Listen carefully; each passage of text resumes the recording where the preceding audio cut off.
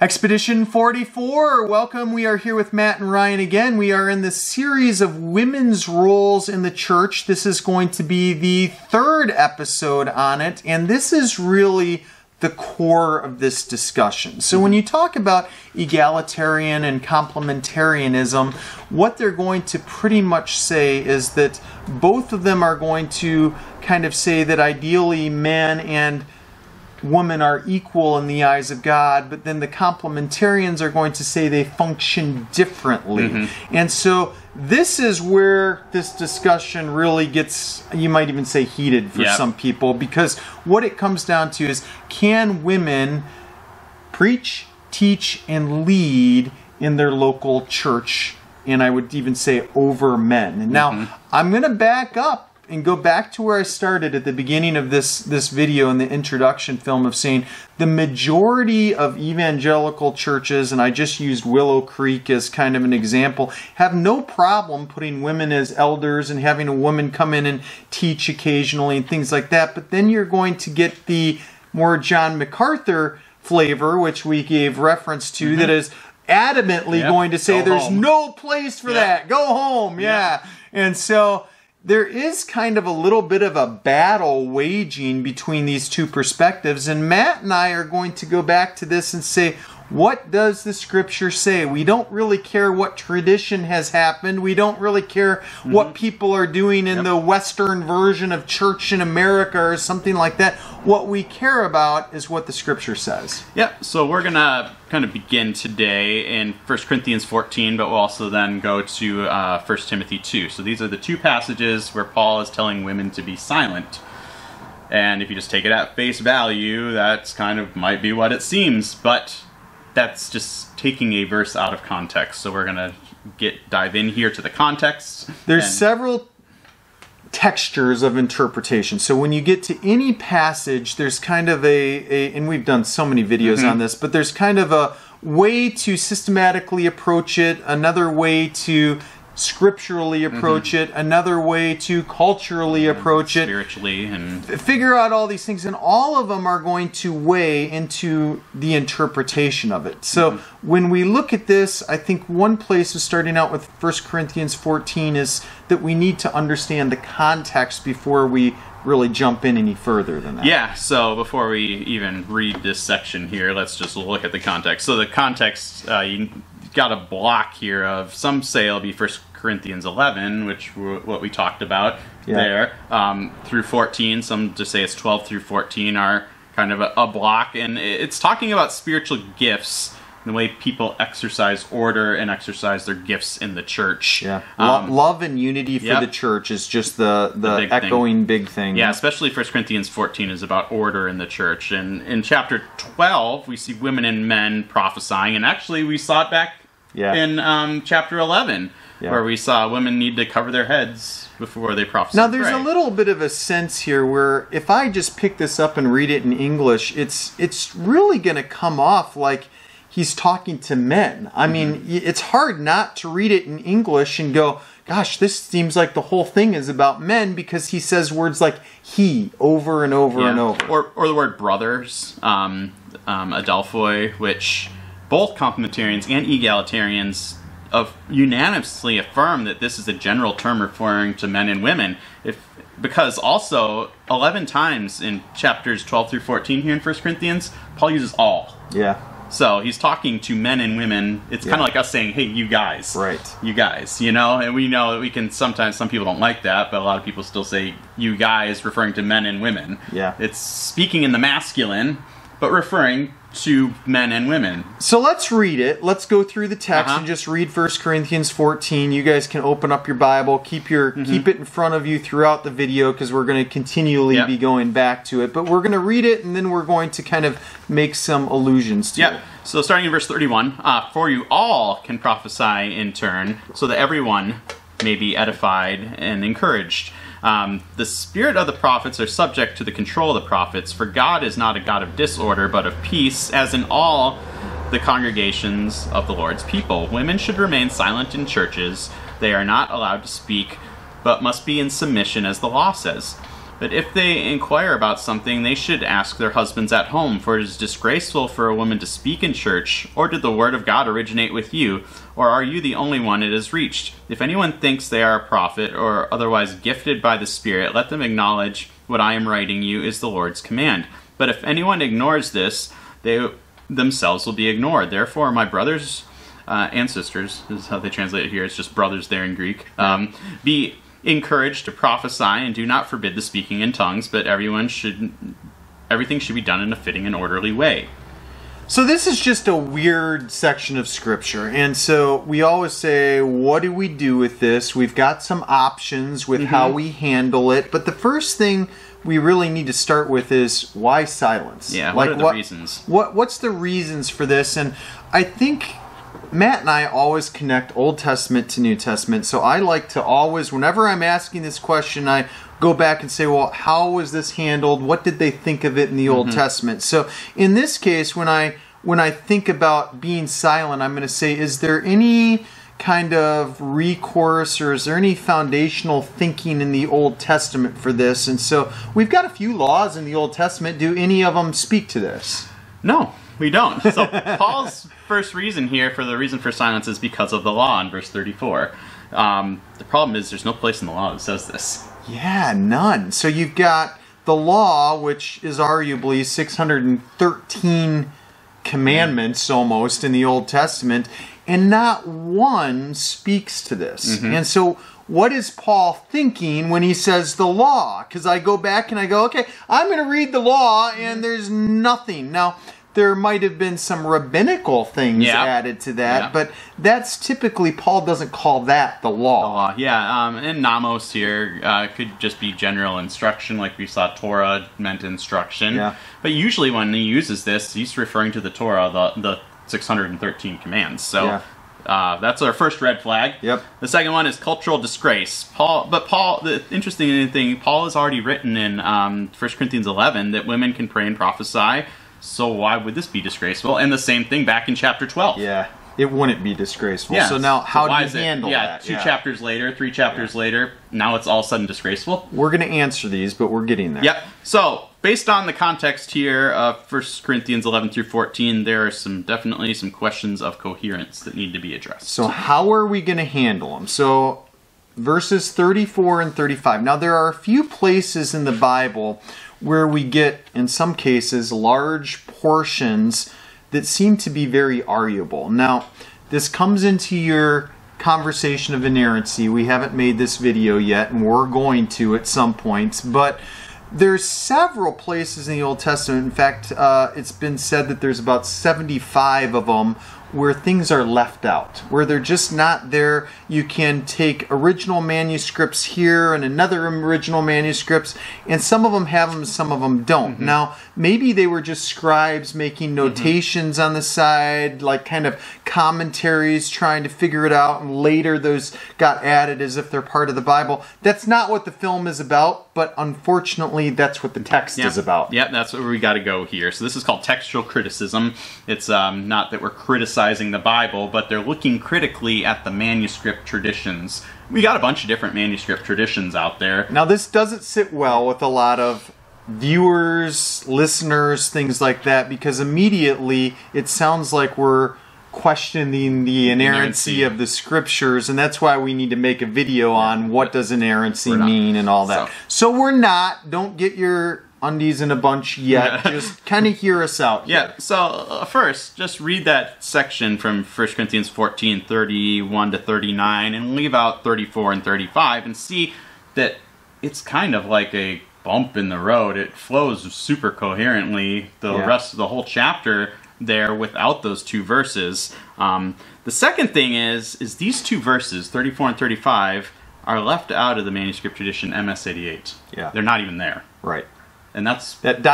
thing I referred to earlier. There's a big ... They're not even there. And the second point is the early church fathers before year 200, who were really patriarchal and would jump almost at any chance to kind of silence women. It almost seemed at times. Right. never refer to these verses. This would be a prime thing for them to do. And 1 Corinthians, I believe, is the first or second most quoted book of the early church fathers in this time. And they never refer to these verses in the first 250 years of Christianity. You brought up a good point in our class about Philip Payne. What was his perspective? Yeah, Philip Payne is a text critical scholar. He's evangelical, conservative, so it's not like he's liberal and trying to discount the Bible. He just wants to get down to what does the Bible say. Right. Kind of like us. Yeah. But he makes a note that he went through actually hands-on a whole bunch of these real manuscripts when he's writing his book, Men and Women in Christ, I think it is. Paul's view of like biblical manhood and womanhood or something like that. It's a really good book. Look it up. But he goes and he writes 50 pages just on this one verse. Yeah. These two verses here. But he notes in the Western manuscript tradition that you find these two verses located in, like, I think it's 2 or 3 different spots between like 36 and 40, and even in one it's at the very end. So I'm not sure you're following this, but there's super inconsistencies. So in some they're here, and others they're down here. Some are in the middle. Maybe are they on the margin? You know, it's and even in one he finds this exact thing in the margin with what's called a little ellipsis, they call it. It looks like a division sign where scribes would put it over like a text. This little sign, and then over in the margins, sometimes they just write pious things like "Glory be to God" and things like that, or notes for the next guy copying this manuscript. But it's in the margins, and then later in this manuscript family, you find where it was in the margins, now it's in the text. Now, I think this is really important to say. Why are we doing this? Are we trying to say that we should just throw it all out, you know, that it doesn't work with egalitarian thinking? Mm-hmm. It's not really complementarian thinking either. Yeah. And so both sides, this isn't like necessarily a hinging set of scriptures. We're just trying to figure out what to do with it, what to handle with it. So interpretively, whenever we get to one of these things where we look at early manuscripts and it's a mess. They're not there in most of them, and some of them they're up here, down here, all over the place. What do you do with that? The best way to do it is to simply say, let's just set this aside for a minute. Yep. Let's take the rest of Scripture that we know of and build our interpretation of that, and then we can come back to this and say, perhaps it was a commentary of the time or something like that. But let's definitely don't make a major doctrine over this thing that might have been added or taken away. But it goes both ways, because if it was part of it, we want to know that. Yeah, we do. We want to let that influence our decision. If it wasn't part of it, then we shouldn't. So this is just scholarly textual criticism that we're going to work through in any of these things. Yeah, and that's the whole women be silent part. So what I believe he suggested in the book was maybe translation should put these in brackets, like what we do in the book of John for the woman caught in adultery. They don't find it until much later manuscripts. It's not in the early ones, that story. And so most Bibles you'll have that, or the endings of Mark. Stuff like that. So a couple ways in handling this. What if this is original manuscripts? What if that is intended to be part of the inerrant Bible? Then how do we interpret it? Yeah, so it's got to fit the context. That's the first thing. And it can't disagree with anything elsewhere in Scripture. So we will get to 1 Timothy chapter 2, where it seems to tell women to be silent also, and look at that. So it could agree there, and that's what complementarians will say, that it agrees elsewhere. But what if we take the cultural look at it? And women in the ancient world weren't often out doing social things. They're homebodies. So there's something to be said here that in the ancient world, particularly the Greco-Roman Empire, that men were everywhere. They were in politics, they were in culture, they were, in preaching services, whether you're preaching or whether people are standing on court or talking philosophy. Men were the learned ones that were having these conversations. And in that context, in that world, women really weren't. Yeah, they weren't. So if this was women's one social event for the week and they get to catch up with their friends, you'd think they'd be being chatty. Wouldn't you? So maybe Paul is saying, hey, quiet down in church. The second part of this is education.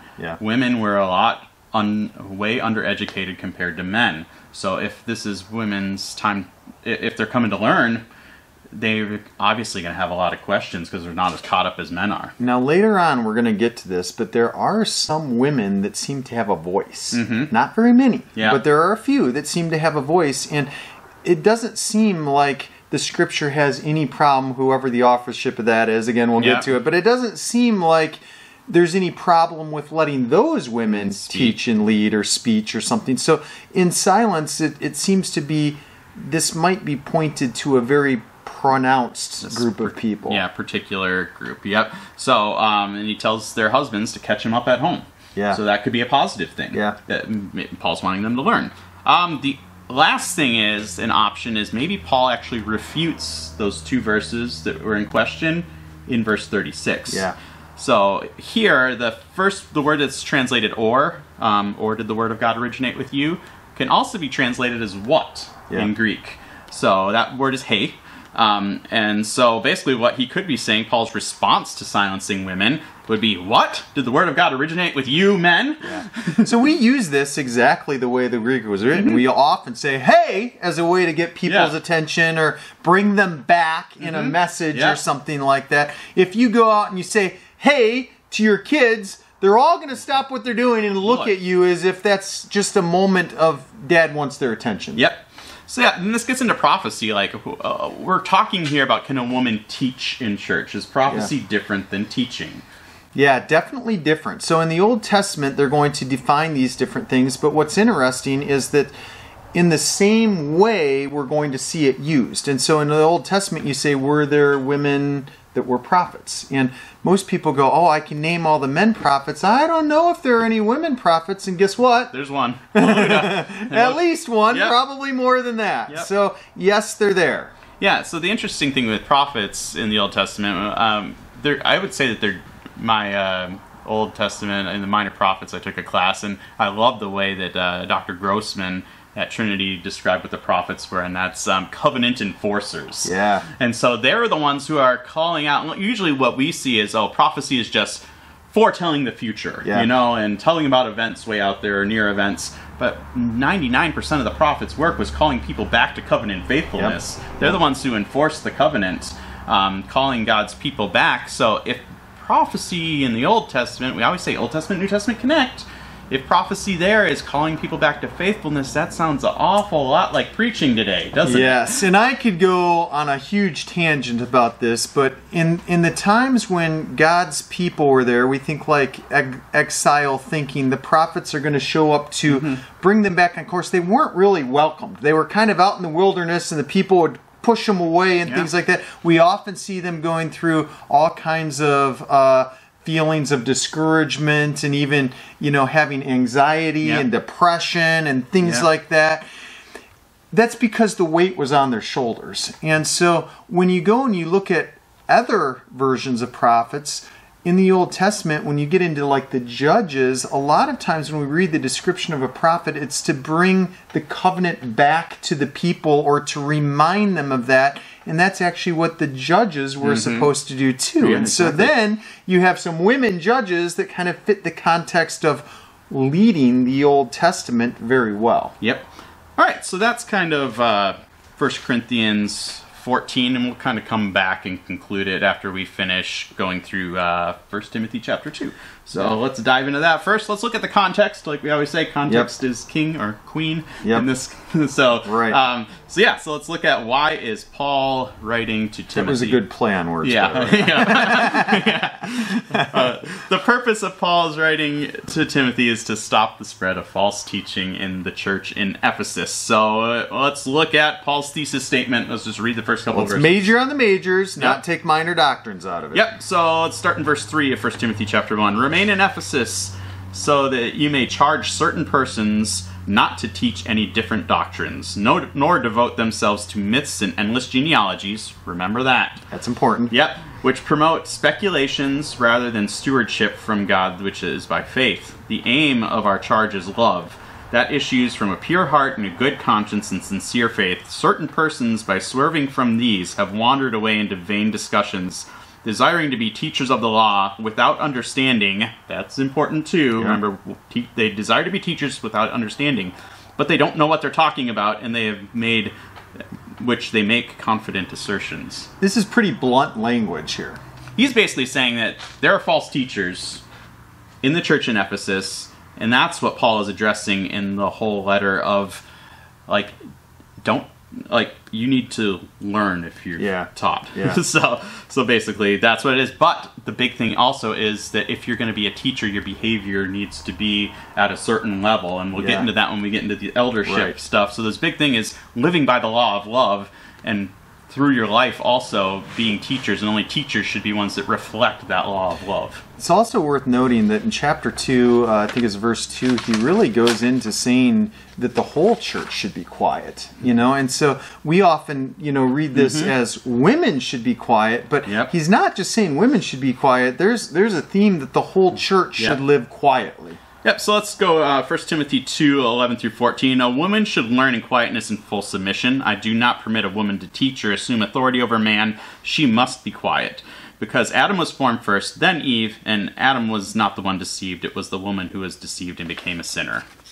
So, let's look at some cultural context of Ephesus. Culture is important. Culture is important. So the cult of Artemis was here in Ephesus, and Artemis' temple was one of the wonders of the ancient world. We alluded to this briefly in the last video, but we're going to get into it a little more. And now this cult had an all-female priesthood, and they were extremely hostile towards men. Now, it was even said that on some cases they would have armed women guards outside, and if you were a man, there's no way you're getting in the doors. Yep, pretty much. So, Paul says, I do not permit a woman to teach or assume authority of a man. We need to dive into authority again. Now, we talked about authority before in our headship part, where Paul there, for head, he used kephale, which isn't the normal word for authority, exousia or arche. Yep. And here again, he's not using kephale this time. He's using a different word, authentane. And this is problematic for a couple of different reasons. Because it doesn't mean authority. Yeah.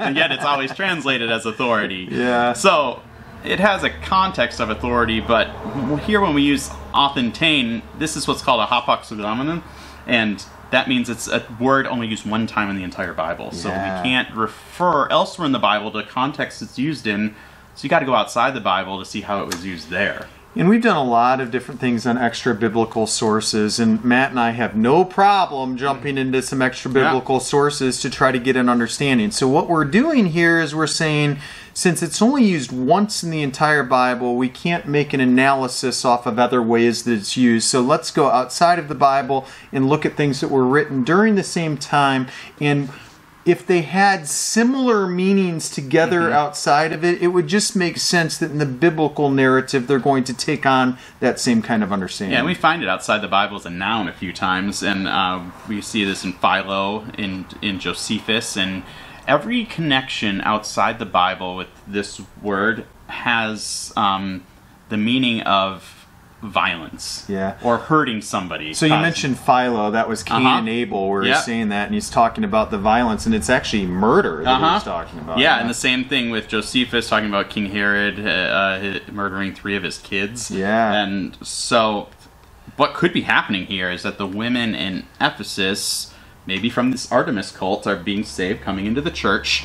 But as they're coming in, based on their previous position of being in the priesthood there and having a worldview of women being in authority, and actually having a worldview, they had these myths and genealogies of women being created first, and so they get their headship because they were the first created. Yeah. And so that was part of the Artemis cult's myths. Now this is really interesting because feminism is a big deal today now, and there's a lot of things that, are calling God she and things like that, and sometimes we just laugh over those things, but there is kind of an argument going back to this that, that's the same connotation that Paul was dealing with. Yeah, so when we see here, maybe these people are coming in and assuming authority in a violent way over the men in the church. And so what this really means is, like, violent domination, authority. Right. And Paul's not having it. I don't think if men were doing it, he would be having it either. Right. When you look a couple verses before this, he's telling men not to be angry, but to lift holy hands when they're when they're praying. He's against anger for both men and women. He's an equal opportunity offender. Yeah, that's a good way to say it. So. Preaching the same message to both. So the men and the women. Now we get into this word, he says, I do not permit. Yep, epitrepo in Greek. So this, we always look at the language, and we look at the context of grammar, and the grammatical form actually says. So there are some Bibles that we get. My favorite is the one N.T. Wright rewrote the New Testament, and kind of taking it into account of what the cultural sense meant. Mm-hmm. And so if you were going to give this a better translation, what would it sound like? So, it is a present active indicative grammatical form, which means... Let's hope you passed 9th grade English to get here. So that means that it's not a command. An imperative would be a command. This is an indicative, which means... And it's also in the active sense and not in the perfect sense. Yeah. So perfect means that it goes on. It's an action that I pronounce now, and it goes on forever, basically. Now, this is where it really helps to know the language. Because, again, if we're just reading this in English with Western eyes, we're going to not permit. Yeah, we're just going to read it done, stamp. And too many people have generated their whole complementarian view on simply reading rather than launching into what the real manuscript language says. Yep, so it means I do not permit a woman to teach at this time. Yeah. So that's really how it should be translated. It changes the whole thing. Yeah, so if he's doing that, it's probably the best translation for it, saying that it's not a command. It's conditional. Yeah, it's conditional. That's basically what it comes to when you have it that way. So the next part of this is that a woman should learn in quietness and full submission. Yeah. So that part is. So does this teach that women need to be silent in churches? Complementarians will say yes, and egalitarians will say no, and probably not. Yeah. So now this. That a woman should learn, or a woman, I permit a woman to learn, or a woman must learn. It's a command. Yeah. He's commanding the women to learn. Definitely. And so notice, the logic here is that right after this comes the comment about teaching. So the logic is, before you teach, learn. This is really important, and this is one of my tangent moments.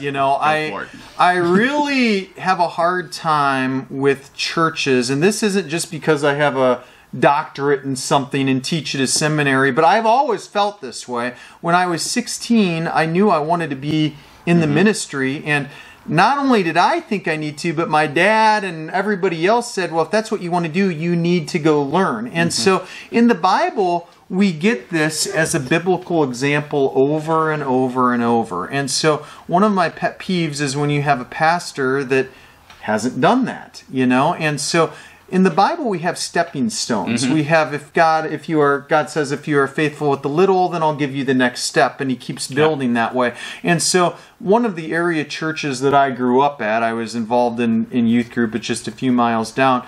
A few years ago, they had an elder who taught and preached and was really, really good. And they said, you're called. We want you to come and be the senior pastor of our church.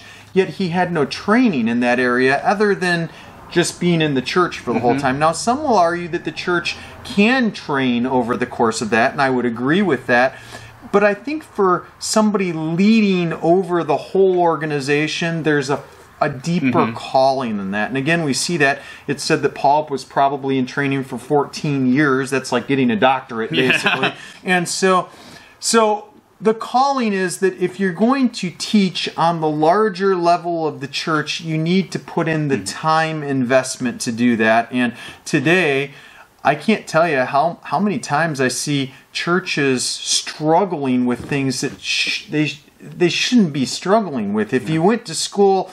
I teach at Covenant Theological Seminary. Matt's been to Trinity. I've been to Moody. We've been in school for a long time. And I would tell you that when you go to seminary, you learn a lot of these things. And that you're not going to hopefully make really silly mistakes on the pulpit and leading the church that you might if you weren't trained altogether. So the premise of this whole part right here is you need to learn before you can teach. Now, in our class, we had a guy raise his hand and go, man, I've been teaching 5th and 6th grade Sunday school and I hardly know anything about the Bible. And you say, but that's the step that God has called you to. So is he going to be the next senior pastor of our church next year? I don't think so, because he hasn't put the time in to get there, but maybe he could. So one last note here on the women should learn in quietness and submission before we jump into the next problem, which is the creation principle and deception, is the quietness and submission. Most people think that's, complementarians will say that this is a form of subordination. Yeah. But actually, it's actually the posture of a student. Yeah. When you learn, if he's saying the command here is a woman should learn. Learn, yeah. And so how do you learn? You're quiet and you listen. Yeah. And you pay attention and you submit yourselves to the teachings that are being put in front of you so that you can learn. And I actually use this all the time, not just for women, but for everybody, just to say, like, you know, the role of a student is mostly listening, hearing, and then there's thoughtful conversation going on, questioning, things like that, to make it come back out in the outward sign that you actually understand and learned the content that you had. So it's just kind of, you know, in terms of learning, I'm really into curriculum and things like that, and that's the way learning happens. It's not necessarily geared towards, you know, simply women. It's everybody. Yeah, so we take these as a negative statement, but just think of your woman.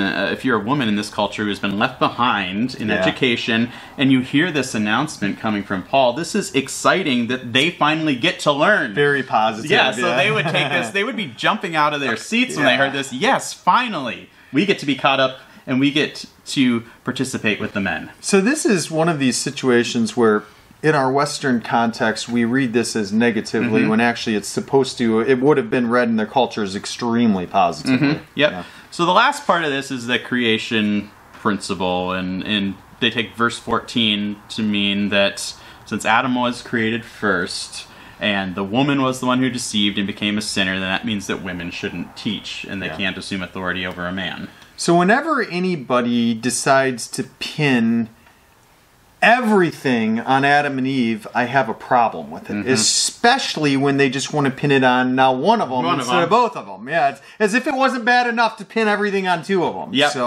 So the things that we need to look at here is, first we talked about in the Artemis cult, there was the myths and genealogies, remember from back when we read the verse there, which are the issues? Right. Is they had the thing that the reason they were usurping authority is because they thought that women were created before men. And here Paul is saying Adam was created first. Yeah. So he's coming against that false teaching right here and going back to Genesis, referring back to the creation narrative. And we already showed in our first video in the creation narrative, there's no hierarchy there. Right. And so what's Paul saying? He's saying the women are acting like Eve. They are being deceived. Paul is really eloquent here. And so oftentimes when we're just reading this in English, we don't necessarily get everything. And so when you start breaking it apart like this, you're going to see that, you know, Paul's saying a few things here culturally that need to be said quickly and moving on. And there's a reason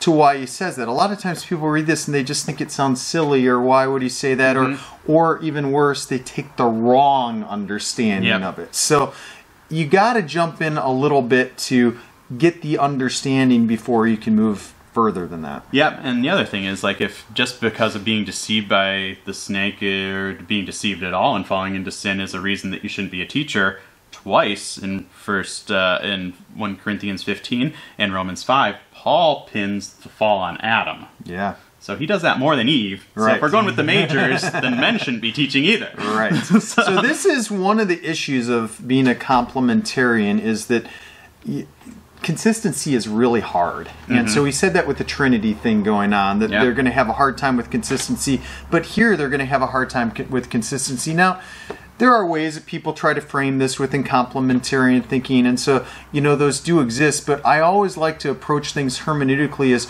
what's easiest, what makes the most sense, what's most logical, what's most philosophical, and definitely which one speaks closer in the full lens of Scripture. Yep, and so also when we look at this and compare it to what he just said about usurping authority, that offentain word, is the Bible talks of eating from the tree of knowledge of good and evil as usurping God's authority. Right. And so are they saying they're being like Eve, you're usurping authority of the person who's actually teaching truth. By, the women are being like Eve here in Ephesus. Right. So they're taking on the role of usurping authority and living by their own wisdom and their own myths and genealogies and teaching the law but not really knowing what it is. Yes. And so that's the whole thing is, let's just nail down a couple thoughts, 3 quick pointers maybe on what we learned from these 2 passages that 1 Corinthians 14. What do we got there? So it's is it face value or is it contradictive? Yeah. That's what you're asking. Is it question. Yeah, is it so if the verses 34 and 35 there in chapter 14, if they aren't legitimate to the text, it doesn't really silence women. If they are, we need to take it in the context of the whole thing where women are praying and prophesying and able to speak in church.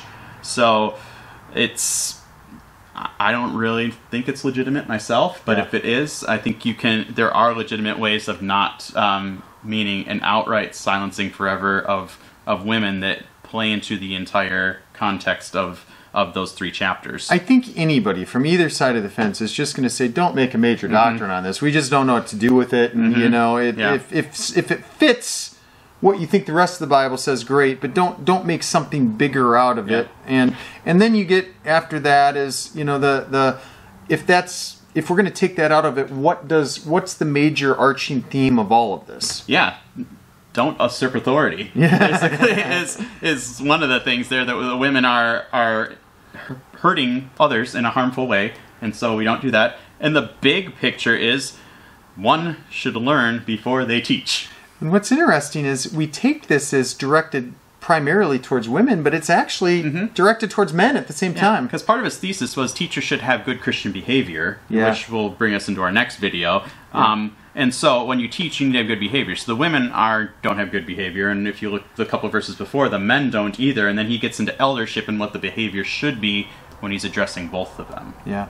So there's some really interesting thoughts in this passage, but this is probably the one that really makes the most dent on either side of these thinking. Like it's the one, if I had to say let's just throw one of them out, this is the one I'd say let's just throw out because it's just controversial and you don't know what to do with some of it, but we definitely don't want to make major doctrines over something that we find as illusions here. Yeah, so the big thing is, does this prohibit women from teaching?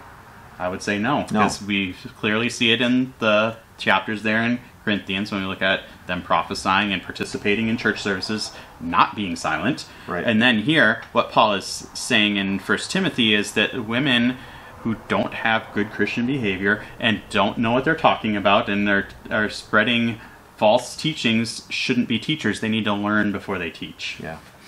So I hope you've gained a little bit from that. Our next one is going to be on women elders, and we're going to talk through some other things there. So join us for that. May God bless you and keep you.